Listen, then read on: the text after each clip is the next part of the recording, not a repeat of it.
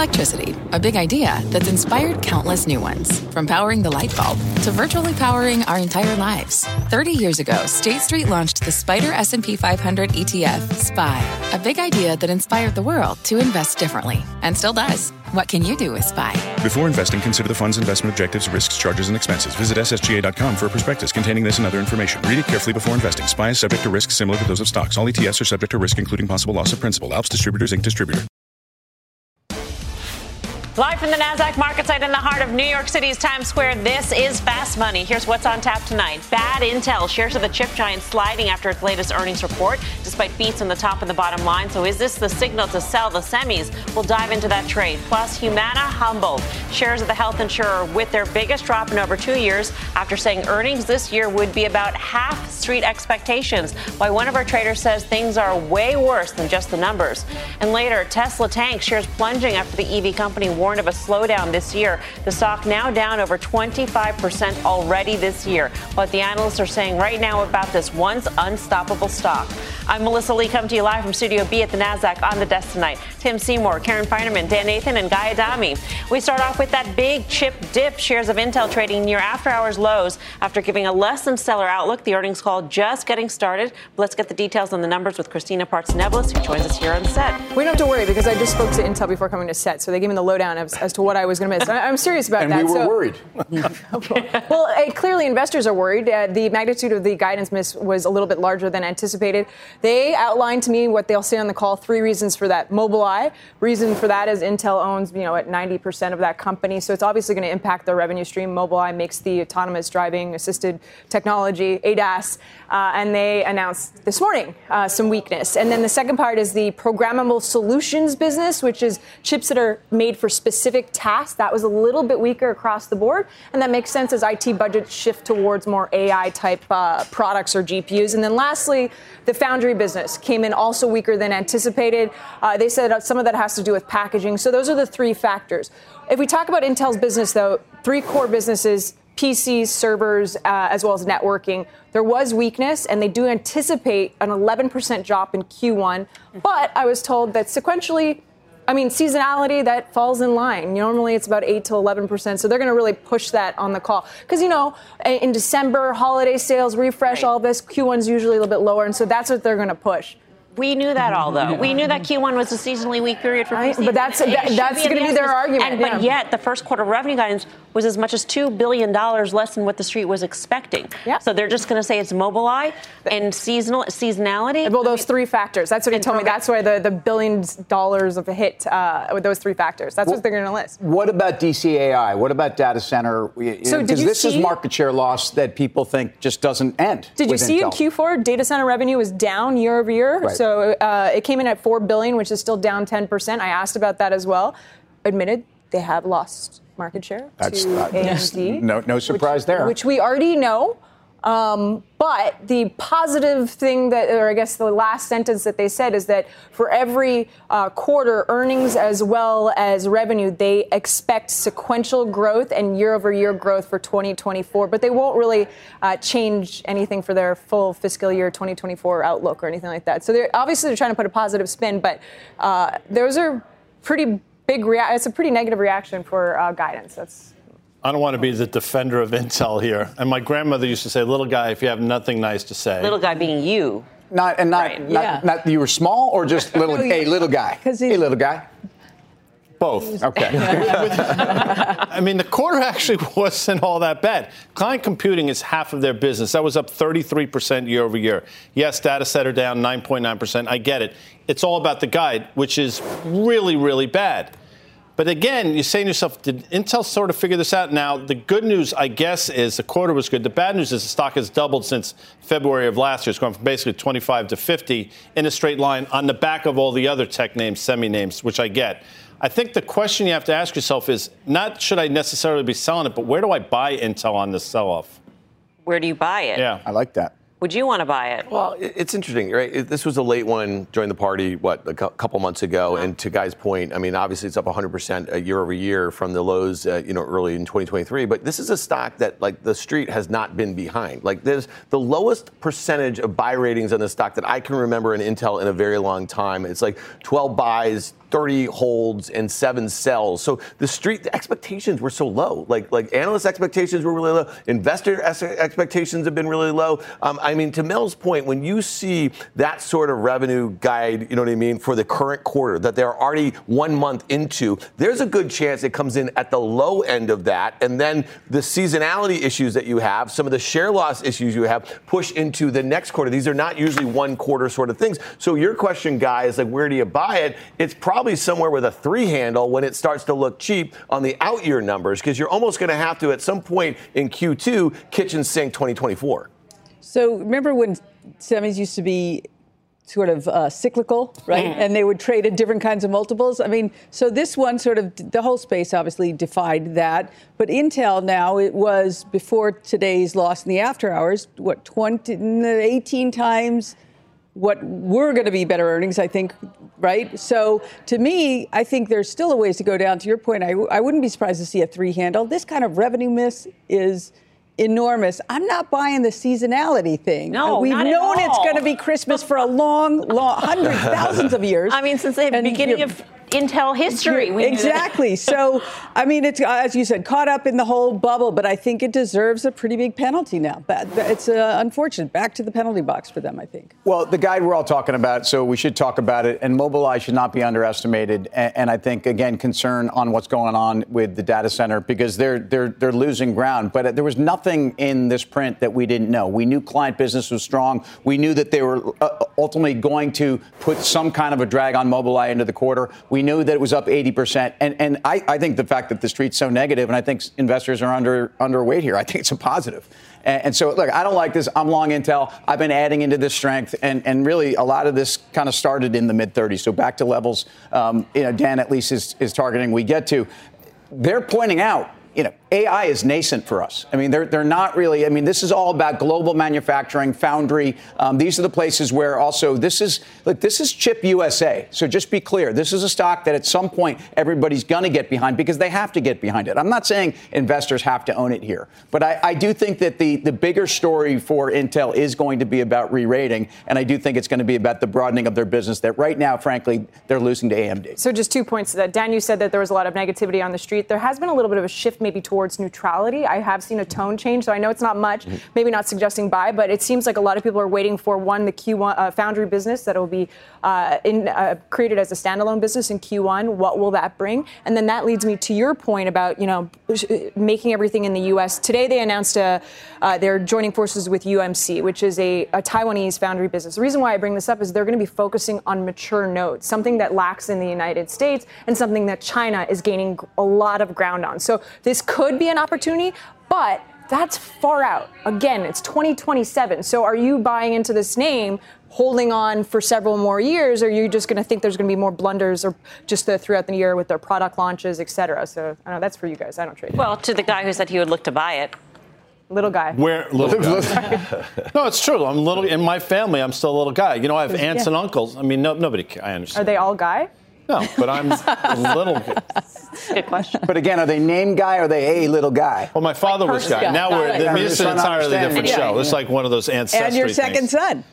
Precisely. That's a whole other story. What's the level? So 25 to 50, 75, half of that, 37.5. I think Dan said 3 handle. Tim said mid-30s. That's your level. And it makes sense. And quickly, again, not to be the Intel apologist here, operating margins were a lot better than the street was looking for. They came in almost 17%. The street was at 13.8 or so. And it's up significantly since last year, which was an absolute disaster. So, Pat Gelsinger does his push-ups. He did 1 push-up on stage. Was that right? Was that my? Serious? Isn't that right? Oh, he does that. That's such a weird one. Not one. So sometimes, he does drop to the floor and then gets right back up. Which is, he should stop. Well, and let's focus on more than one. Or do more than one. Listen, I just think we're in a market where a stock like this, and to Tim's point, it's going to come your way. Like, there's nothing that they said, and there's nothing that they guided to, and there's nothing that's going to change in the next couple months that's going to change the story. That's just a fact, okay? I'd be focused on AMD that reports next week. That's actually doubled in the last 3 months. Think about that. I mean, and think about the expectations. And this is not a company like NVIDIA that doubled its revenues last year from the prior years. This is supposed to have their revenues up this year. This is the inflection point, up 20%. And you think about where that stock's trading, where the expectations are, that makes me nervous. Christina, thank you. Great to see you. Keep us posted on the call. Yeah. Christina Partsinevelos. All right, let's get more on Intel. Bring in Fast Money friend Gene Munster. He's a managing partner of Deepwater Asset Management. Gene, what's your take? Are you as dour as some of these guys here on the desk? You know, Melissa, I was doing multitasking there. I was listening to the call and kind of picking up a little bit of negativity from the desk. So appreciate that recap. The answer is yes, I am. And the call kicked off really talking about Intel being an AI everywhere company, and also talking about this near-term weakness in March was temporary. You saw shares kind of move up a couple percent in after-hours trading when they talked about that, and also talked a lot about new products. And I think that is, the central point to this whole Intel story is, will their new products catch on with potential customers? And when they talk about the AI opportunity and being an AI everywhere company, the opportunity is really the sweet spot of this is in the GPU market. This is the most competitive market. We all know this. And when we think about where this company is going to go down the road, to get to, they're going to grow revenue this year, I call it 15% maybe, to get to a revenue growth rate that is going to be more AI paradigm shifting, like 25, 35% plus, you got to get into that GPU market. And I just have questions about how you're going to compete with essentially, number one is NVIDIA, two is AMD, three is the hyperscalers. They're all making their own chips. And so they're in the fourth position trying to compete in this market. My sense is that this is Intel's growth. It's going to grow at 10 to 15%. We're not going to get the big lift that we're hoping for with AI. So what should it be valued at if it's just only going to grow 10%? And that's the run rate here. It's right now it's trading at about 27 times next year's earnings. It's kind of surprisingly a similar multiple that NVIDIA trades at. They're about 30 times because people are looking at NVIDIA, what kind of the out year is going to be a slowdown there. When you look at AMD, that trades at 46 times. So if you put all this together, Melissa, I think that this should probably trade right around where it's at and probably grow earnings right around 10%. And when I put all the pieces together, I just think there are better ways to play the AI silicon opportunity. So, Gene, you just mentioned that Intel, not only do they have to worry about catching up to, let's say, NVIDIA and AMD, but the hyperscalers, which are the big customers, right? So these big cloud players, Microsoft, Google, they've all signaled that they are, as you just said, going to be designing and making their own GPUs. Doesn't that just place these kind of second-tier players that much further behind, which you're suggesting, but doesn't it pose a risk for NVIDIA and AMD as we get further into this year, and as the cost of compute is something that they are really going to have to start thinking about as they're trying to go commercializing a lot of these products? That's the hyperscalers. Yes is the answer. I think that from a competitive standpoint, NVIDIA is... they're in a great spot, but they're going to have more of a challenge in the years to come. They've gotten just nothing but good news in the last few weeks, whether it's come from Meta or there's been rumors about how much Apple is spending with NVIDIA. So this is a great time for NVIDIA. But these big tech companies, they don't like spending $5 billion, $10 billion a year with NVIDIA. They want to try to do that in a much more cost-effective way. We're talking about 30% of many of these companies' CapEx is being spent on NVIDIA chips. And so I think that there is an opportunity for these hyperscalers to do better there competitively. We'll see how that plays out. And you do see some of those street estimates going. We're talking about 300% growth for NVIDIA this year, going to high 40s this year, and next year, call it high teens. And so I think that I'm not suggesting that NVIDIA is the best way to play the silicon play. I think there are private ways to do that. Those are opportunities. So yes, I think that the kind of untold story when it comes to silicon is related to what the hyperscalers are doing. Here's a bit of an Uncle Charlie for you, Gene, but I know you're capable. That's a curveball. In layman's terms. And Gene knows that as well. Thank you. I did not know that. Of course you do. Yeah. You're Googling it now. I am. Understanding that Intel might actually be a bit of a homeland security play, given everything that's going on. In this political landscape, potentially what could happen in November, and then new sanctions against China, could there be a re-rating on Intel just on the back of that alone? Yes, at Deepwater, we owned Intel. We owned it a year plus ago, and we gave up on it when they just kept having these issues. And one of the central reasons why we owned it was for that, is that this kind of domestic theme, I think it is a benefit for companies like Intel. I think it's in the benefit category. Unfortunately, when I put that positive and think about the other competitive dynamics and the product dynamics, and also the fact that they're not only building chips, designing chips, but also building them. The only other company that does that in the world is Samsung, and they don't do a very good job on it. Is when you put all that together, I think, Guy, that is a positive, but I don't think it changes the calculus on the stock. Gene, it's Karen. Thanks for being on. I want to go back to something you sort of touched on. Do you think that the street is too high for the out maybe 2 or 3 years in NVIDIA, or could the pie grow into that? So when I think about that 2025 number, do I think it's too high? No, I think they actually probably can exceed that. Ultimately, I think they can exceed that as the answer. There is going to be more competition. Maybe that ends up happening in 2026. It's hard to do chips. We've learned that. And so there is going to be growing competition. I think the street is generally properly modeling how this NVIDIA, this massive spike is going to go up and then kind of come back down. I think analysts are doing a pretty good job of thinking about 2025. Gene, and then what's the read-through to AMD on any of the negativity for Intel? Is this AMD positive? And then more broadly, we've had a monster relative, even a group that moves in monstrous ways in the chip space year to date. I mean, does this make sense to you? So AMD, we have the stock, and I mentioned, I don't know if I mentioned the multiple, trading at a high 40s multiple. And then we also have the, kind of the fundamentals and how that's going to play out. I think from a fundamental perspective, things are going to be fine for AMD. I think ultimately that they are gaining share. I think this softness that Intel is talking about, I think they talk about Mobileye. That's a little bit of an excuse in my book. I think that there's other parts of their core business that just aren't seeing the traction they want to see it right now. I think everyone knew about Mobileye, and Mobileye blew up a few weeks ago, so that shouldn't have been a surprise to any of the estimates. So to answer your question, I think the fundamentals for AMD are fine. I don't have a strong sense on the stock, just given the valuation relative to what NVIDIA is trading at. It seems like NVIDIA is actually a better opportunity now. All right, Gene, thank you. Great to hear from you on Intel. Gene Munster, Intel shares are down about 8% right now as the conference call gets underway. Dan.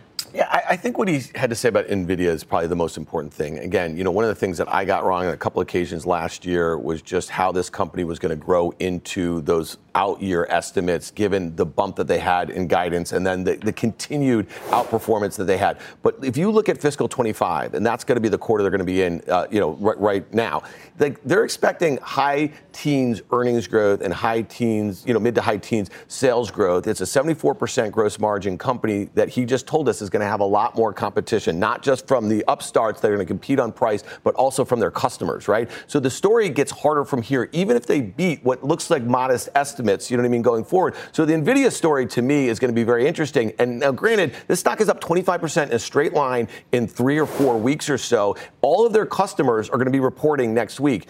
I think you want to keep a close eye on this one, too, because this could be an accident waiting to happen. A lot of enthusiasm has been pulled forward right here. Is your conviction faltering at this point? My conviction wasn't that they were doing anything near term in AI. My conviction was that pretty much every quarter this happens. And so I think the stock's going to trade where it is. I think this is an opportunity. So to be clear, I'm not as negative as everybody here. And this is weakness I'm buying, not tomorrow.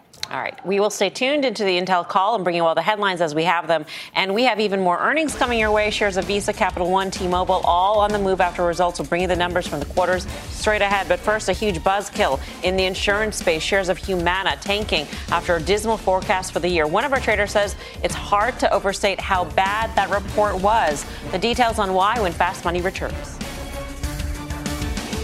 This is Fast Money with Melissa Lee. Right here on CNBC. What does it mean to be rich? Maybe it's less about reaching a magic number and more about discovering the magic in life. At Edward Jones, our dedicated financial advisors are the people you can count on for financial strategies that help support a life you love. Because the key to being rich is knowing what counts. Learn more about our comprehensive approach to planning at edwardjones.com/findyourrich. Edward Jones, member SIPC. What's on the horizon for financial markets? At PGIM, it's a question that over 1,400 investment professionals relentlessly research in pursuit of your long-term goals. Specialized across asset classes, but united in collaboration, our teams provide global and local expertise. Our investments shape tomorrow, today. Pursue your tomorrow with PGIM, a leading global asset manager.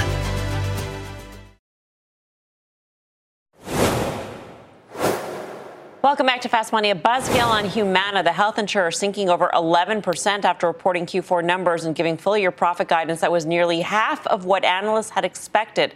Humana citing soaring medical costs with more patients undergoing procedures they had put off during the pandemic. The move coming just a week after the company warned costs are running higher than expected in Q4. Shares are now at their lowest level since April 2020. So, wow, yes, this is an example of a stock going down on the same thing, and it was even worse than just a couple weeks ago. It's even worse. It's even worse in that had they said nothing 2 weeks ago and only said this, then you would have thought, all right, well, okay, this is a change for sure. The one thing to understand about why earnings move so much from this medical loss ratio being 2% worse is that they operate the business at low to mid single digit net profitability. So if your biggest expense is 2% off, that digs in a huge amount into your overall profitability. So that's why they miss so much. But I cannot understand why they didn't think, all right, we had a big fourth quarter, much more use of, so the MLR ratio, medical loss ratio, was very high. And then not waiting to see, could it continue? It seemed like the most innocuous cases, they thought, all right, every big rush at the end of the year, get procedures, whatever the costs were. But to then, we know it takes a little while for claims to come in, to not wait and see, wow, does this very dramatic trend change? Mm-hmm. Is it going to continue? That I don't understand at all. So now this looks way worse. The best is that they didn't know it was coming. The worst is that they didn't know it was coming. Right? So that would be worse. Let's say that's not the case. They really just screwed up the delivery of what wasn't good news already. The flip side, though, is that the good news may be that they are assuming that these, the higher usage rates are going to continue and be sort of the new normal. They're talking about a reset for the entire industry, having to either raise prices or claw back in terms of the benefits that they do offer under their plans. And so maybe it's conservative. Well, the problem with that is I think they've said that the industry is going to reprice, but they're going to grow slower than the industry. I mean, there's nothing, they're kind of like throwing it, yeah, it's bad times and it's going to be worse for us. So I didn't like that either.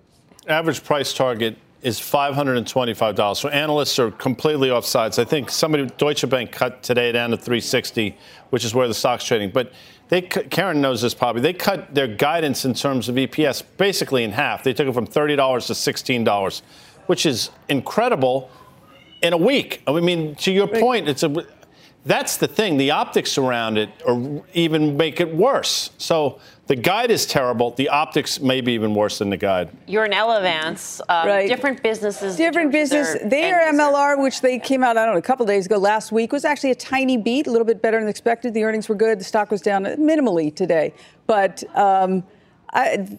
just the delivery of that bad news is so poorly done. It's going to, would you feel comfortable saying, all right, they're conservative this time? I wouldn't. Yeah. And I'm sort of intrigued by cheap valuations. It's a wait and see. All right. Coming up, more after hours action after the break. Shares of Visa dropping on results. We'll bring you the details from the quarter next. And some key stock moves in today's session catching your traders' eyes. An equipment renter rises, the latest on Boeing's fallout, and PayPal's AI upset. How to trade all these moves ahead. You're watching Fast Money, live from the NASDAQ market site in Times Square. Back right after this.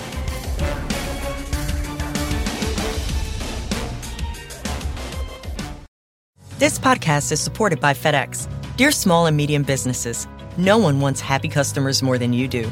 That's why FedEx offers you picture proof of delivery, packageless and paperless returns, as well as weekend home delivery to 98% of the U.S. on Saturday and 50% on Sunday. See the FedEx service guide for delivery information. FedEx Ground service is also faster to more locations than UPS Ground. See what FedEx can do for your business. Absolutely, positively FedEx.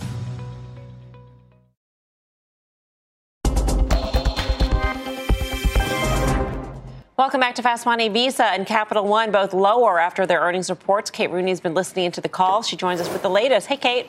Hey, Melissa. Yeah, so some deja vu with Visa's commentary today. Once again, management calling consumers resilient. CEO Ryan McInerney on the call just now saying we are off to a solid start in 2024. Consumer spending remained resilient. We have heard that before from Visa, citing holiday shopping, travel, and just more overall spending. But U.S. spending and cross-border did slow in January. That does appear to be what's hitting the stock after hours. But revenue was up 9% in the quarter. Earnings rose 11%. Payments volume was up 8%. All that was better than expected. Cross-border volume, excluding intra-Europe, was up 16%. Visa did forecast second quarter revenue that came in a bit below estimates. So that is also weighing on shares here. Growth is up double digits, but does appear to have plateaued in recent quarters. So expectations were high going into this.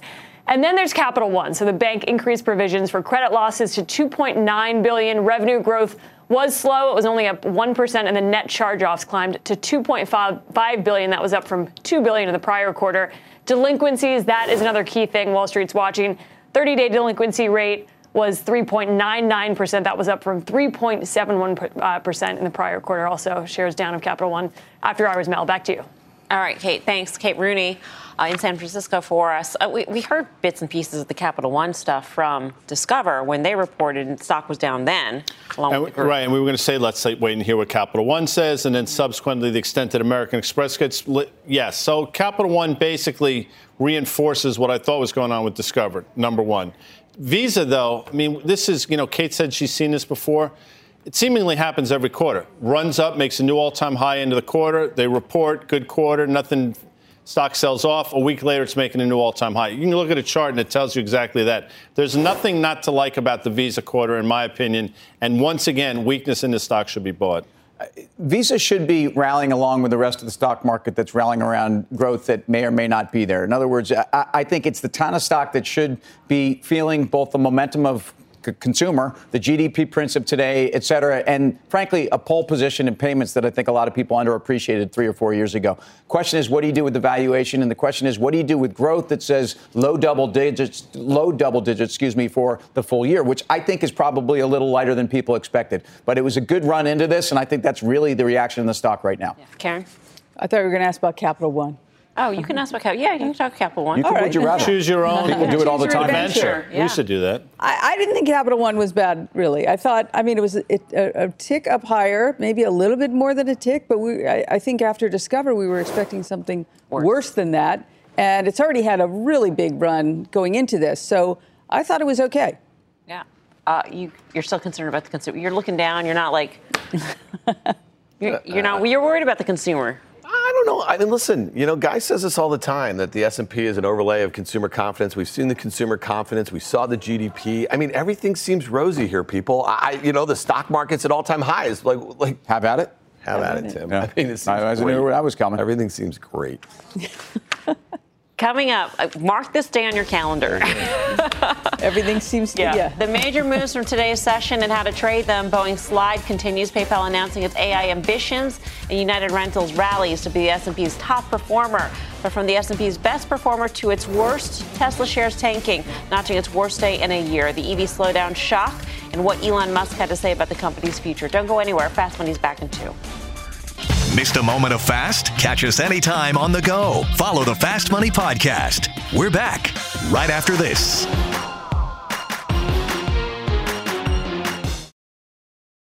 It's weird.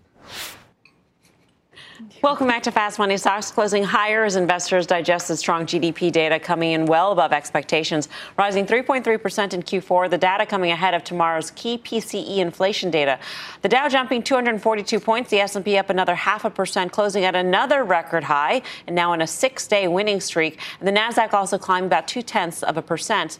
Meantime, a couple of stock moves catching our eye today. Let's start off with Boeing. The stock tanking again after the Federal Aviation Agency announced a halt on expanding production of the 737 MAX 9 jets. Boeing says it's now, quote, unlikely to meet its production goals for 2025 and 2026. Bank of America also downgrading the company to a neutral from a buy. Boeing shares almost 23% lower just this year. Bank of America also cut its EPS estimates dramatically down to 25 cents a share from 2 something. To reflect the production. That's cuts. What gets interesting, because when this news broke, most analysts were like, I don't really see, the economic impact. I understand that there's fear factor but the FAA's digging in is what they have to do. And what, again, the analyst community follows through. You go neutral maybe also on an EPS basis, but you're also looking for catalysts and when this is going to change. You've also had airlines now talking about, for 2024, we're going to not really go with Boeing. And to some extent, I think the order book can be delayed but not denied. And I think that's what's going on here. I stay long Boeing. I'm not happy about this. I think longer term, this is going to prove to be an opportunity. When this first happened, we all said, how can they stand by the stock so readily? I mean, granted, we didn't know what the impact was, but all these things take much longer to unfold, typically, than any other sort of recalls that happen with products. The good news for Boeing is there's only Airbus, because if there were other people in the space, this would be potentially catastrophic. It's not. And also, everything, and Tim would agree with this, their defense business, almost, you're not getting it for free, I don't want to, but you're getting it at a huge discount given what's going on now. So I thought it would hold 200. It did, and you had a 7% bounce over the course of a couple of days. Not a big deal. Right back to 200 now. Now you got to wait and hear what they say on the 31st of January. All right. United Rentals, meantime, closing at a record high dating back to its IPO in December of 1997. The equipment rental company soaring nearly 13% after beating estimates, giving better than expected guidance for the year. URI also saying it plans to buy back $1.5 billion in stock this year and raise its dividend by 10%. Karen, you own this thing. It's a great conference call, you said. Well, yes. I mean, there was a lot to like here.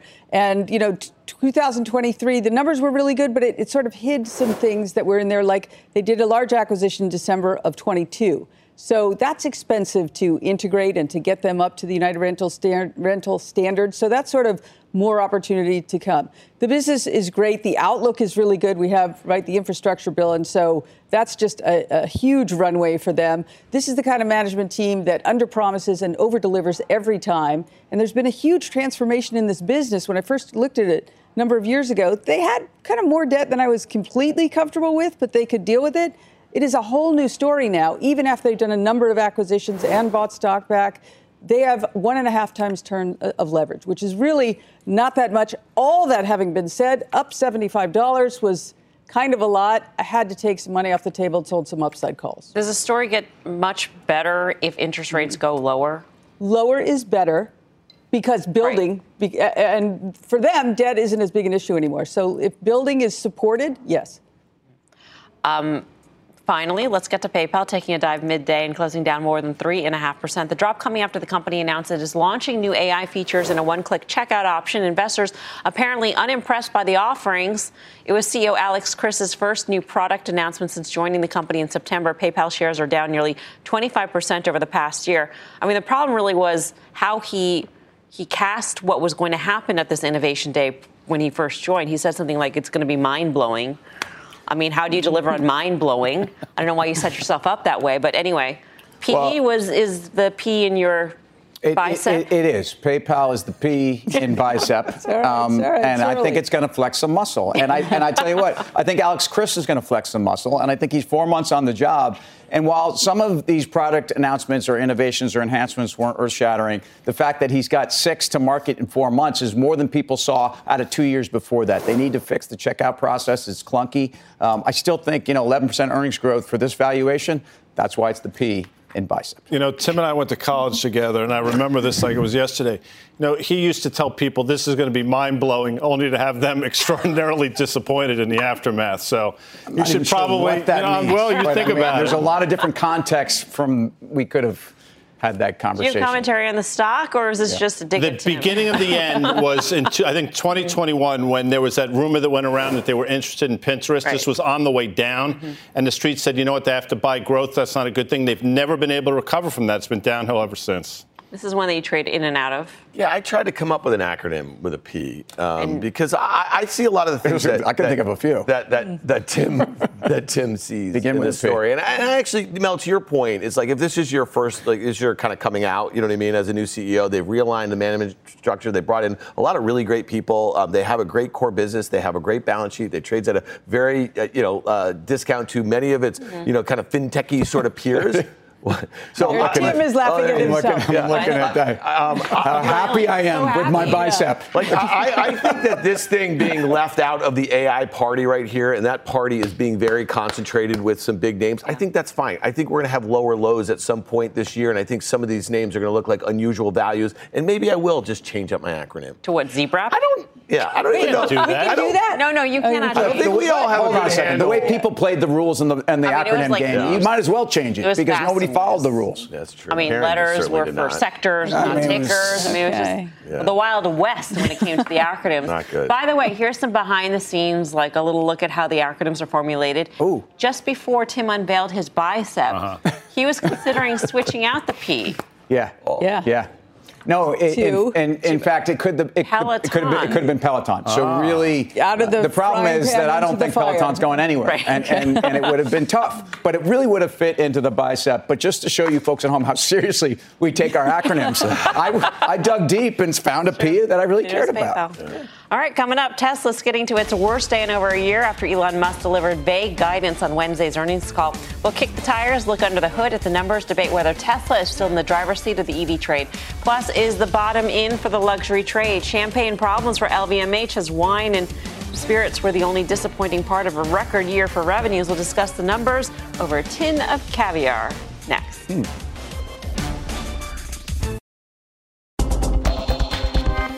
Got to check on Intel here at after hours lows. The CFO just commenting on the call saying we'll probably hit our peak startup costs in 2024. So that's a huge headwind. We'll have to deal with it. So to keep us going in the 60% follow-through range for the next couple of years. The stock is down 9.5% as this conference call is just about 45 minutes in progress. Tim, do you have further questions that you would want to have answered as a shareholder? I think we want to know how much of this really on the product development side is somewhere within the realm of expectation, and that this isn't just about building out global foundry capacity, and that this isn't just about trying to hold serve with shrinking data center. I think the story has to be new product and that pipeline. All right, down 9.6% right now. Meantime, Tesla shares diving more than 12% after its earnings report last night. That is after CEO Elon Musk raised concerns over growth in the company's call. His comments sparking a slew of price target cuts on Wall Street. Philip Bo's got all the details here. Phil. Hey, Melissa, when you listened to that call last night, and I encourage people to listen to that call, it really isn't clear where the slowdown is coming from that Tesla is warning about. And make no mistake, this was essentially a warning. It was not them saying your sales are going to drop, deliveries are going to drop, but they were saying notably lower on the delivery. So here's what we saw as a fallout from that call. You did mention price target cuts. We saw that from a number of analysts. Some went as far as to call the conference call last night a train wreck. That's the words of Dan Ives. He said that. Guidance lacked details, and that's an understatement. There are very few details from Tesla after hours yesterday, and as I mentioned, they used the words notably lower when talking about delivery growth. The street going into the call was expecting 2.1 million vehicles to be delivered this year. That would be an increase of about 18%, 19% relative to last year. By the way, last year, deliveries were up 24%. Year before that, up 40%. So clearly, the law of large numbers, plus the fact that the EV market globally is slowing down. And one other thing, Elon Musk did talk about increased competition. And where is it coming from? You guessed it, China. The Chinese car companies are the most competitive car companies in the world. So I think they will have significant success outside of China, depending on what kind of tariffs or trade barriers are established. Frankly, I think if there are not trade barriers established, they will pretty much demolish most other car companies in the world. So they're extremely good. One other thing, the next generation vehicle that came up on the call yesterday was a focus for a lot of people saying, well, the deliveries are slowing down as they get ready to transition to this next generation lower priced vehicle expected to start production maybe in the second half of 2025. But Melissa, when you listen to that explanation from people, why would your sales of your vehicles right now, deliveries, slow down as you're transitioning to another vehicle? You're not slowing down production because you are saying we're going to take production out and move it towards this next generation vehicle. The bottom line is this. If you were expecting Tesla to have a gangbusters 2024, that's just not in the cards, at least not based on the call yesterday from Elon Musk. Yeah, I mean, on the call, he seemed to indicate that, they were starting this up at Giga Texas because he wants all the engineers to live basically on the line and be there as it's, continuously tweaked. And that's why you're not putting it into another factory, because it's not something that you just set and go. And I get that. But as to your point, you're not taking production down. You're starting up a new line. Correct. So it seems sort of a curious Correct. Explanation to say we're going to have notably lower volume growth next year because of this transition. That's what spooked analysts, I should say, Melissa.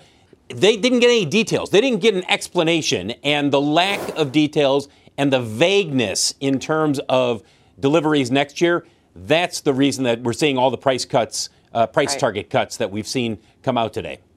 Phil, thanks. Phil LeBeau.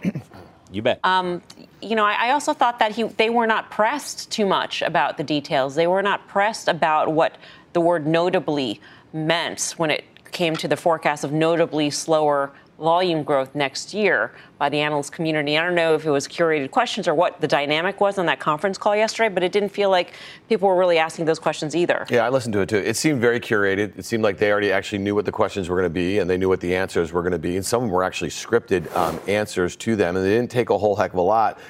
Listen, I think Phil said it pretty adequately. I mean, some of the biggest bulls, and some of them, like Adam Jonas at Morgan Stanley, came out and they had raised their estimates based on things ex-auto, right? All those other exciting things, robots and AI and all this other stuff. And it's not what you would value a company, in my opinion, that is an auto company. So they're trying to tell you it's not an auto company and you should look over here at all that stuff. But they didn't have a lot of great things to say about that either. And they were asked about some of those things, about Optimus and that sort of thing. So, I mean, to me, I did think it was a bit of a mess. I don't care. I'm not involved in the name. The stock's down 30% in a month. It's down 40% from its 52-week highs. It's down 50% from its all-time highs in late 2021.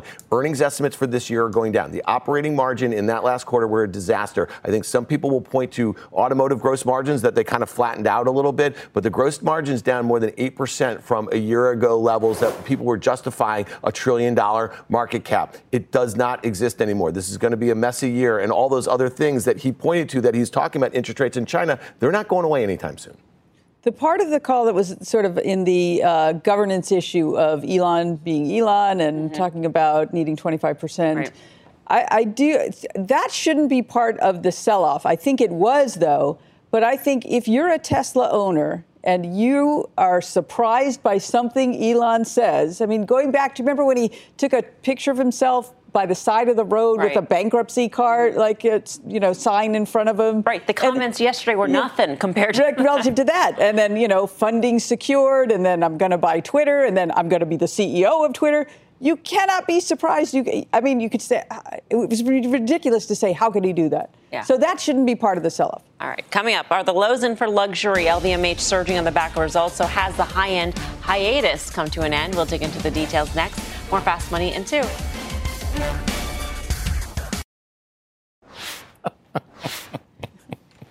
Guys laughing us into the show.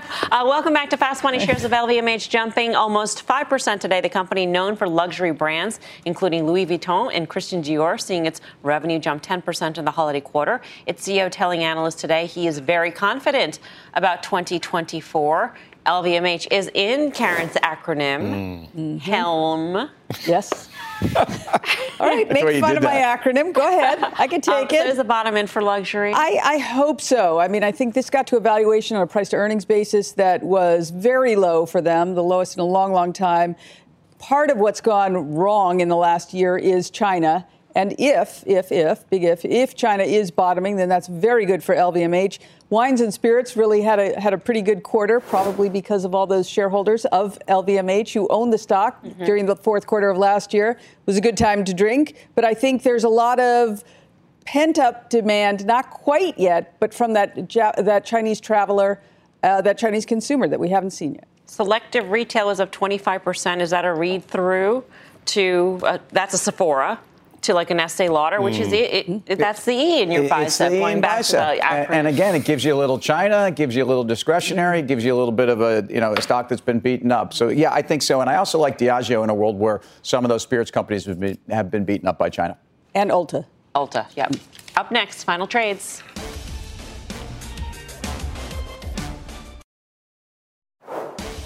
Final trades, Tim. Yeah, Staples, Hershey's. I almost forgot it, but Hershey's. There it is. Aaron. Yes, it kills me to do it. They've done such an extraordinary job, but United Rentals, I had to sell some upside calls. Dan. Yeah, I like Tim's bicep. And I specifically like the P in his bicep. The PayPal, I think you buy it on the way down in the 5-handle-ish. Guy. So last break, you heard me giggling as we came back. I'll tell you why, because Dan was in pain about something, and I found that amusing. Yeah. Now, people say that's mean-spirited. I think it's actually funny. Wynn Resorts is actually doing pretty well here, Melms. All right, by the way, checking on Intel, down 10% right now. Thanks for watching Fast Money. Mad Money with Jim Cramer starts right now. All opinions expressed by the Fast Money participants are solely their opinions and do not reflect the opinions of CNBC, NBC Universal, their parent company, or affiliates, and may have been previously disseminated by them on television, radio, internet, or another medium. You should not treat any opinion expressed on this podcast as a specific inducement to make a particular investment or follow a particular strategy, but only as an expression of an opinion. Such opinions are based upon information the Fast Money participants consider reliable, but neither CNBC nor its affiliates and or subsidiaries warrant its completeness or accuracy, and it should not be relied upon as such. To view the full Fast Money disclaimer, please visit cnbc.com/Fast Money Disclaimer. This podcast is supported by FedEx. Dear small and medium businesses, no one wants happy customers more than you do. That's why FedEx offers you picture proof of delivery, packageless and paperless returns, as well as weekend home delivery to 98% of the U.S. on Saturday and 50% on Sunday. See the FedEx service guide for delivery information. FedEx Ground service is also faster to more locations than UPS Ground. See what FedEx can do for your business. Absolutely, positively FedEx.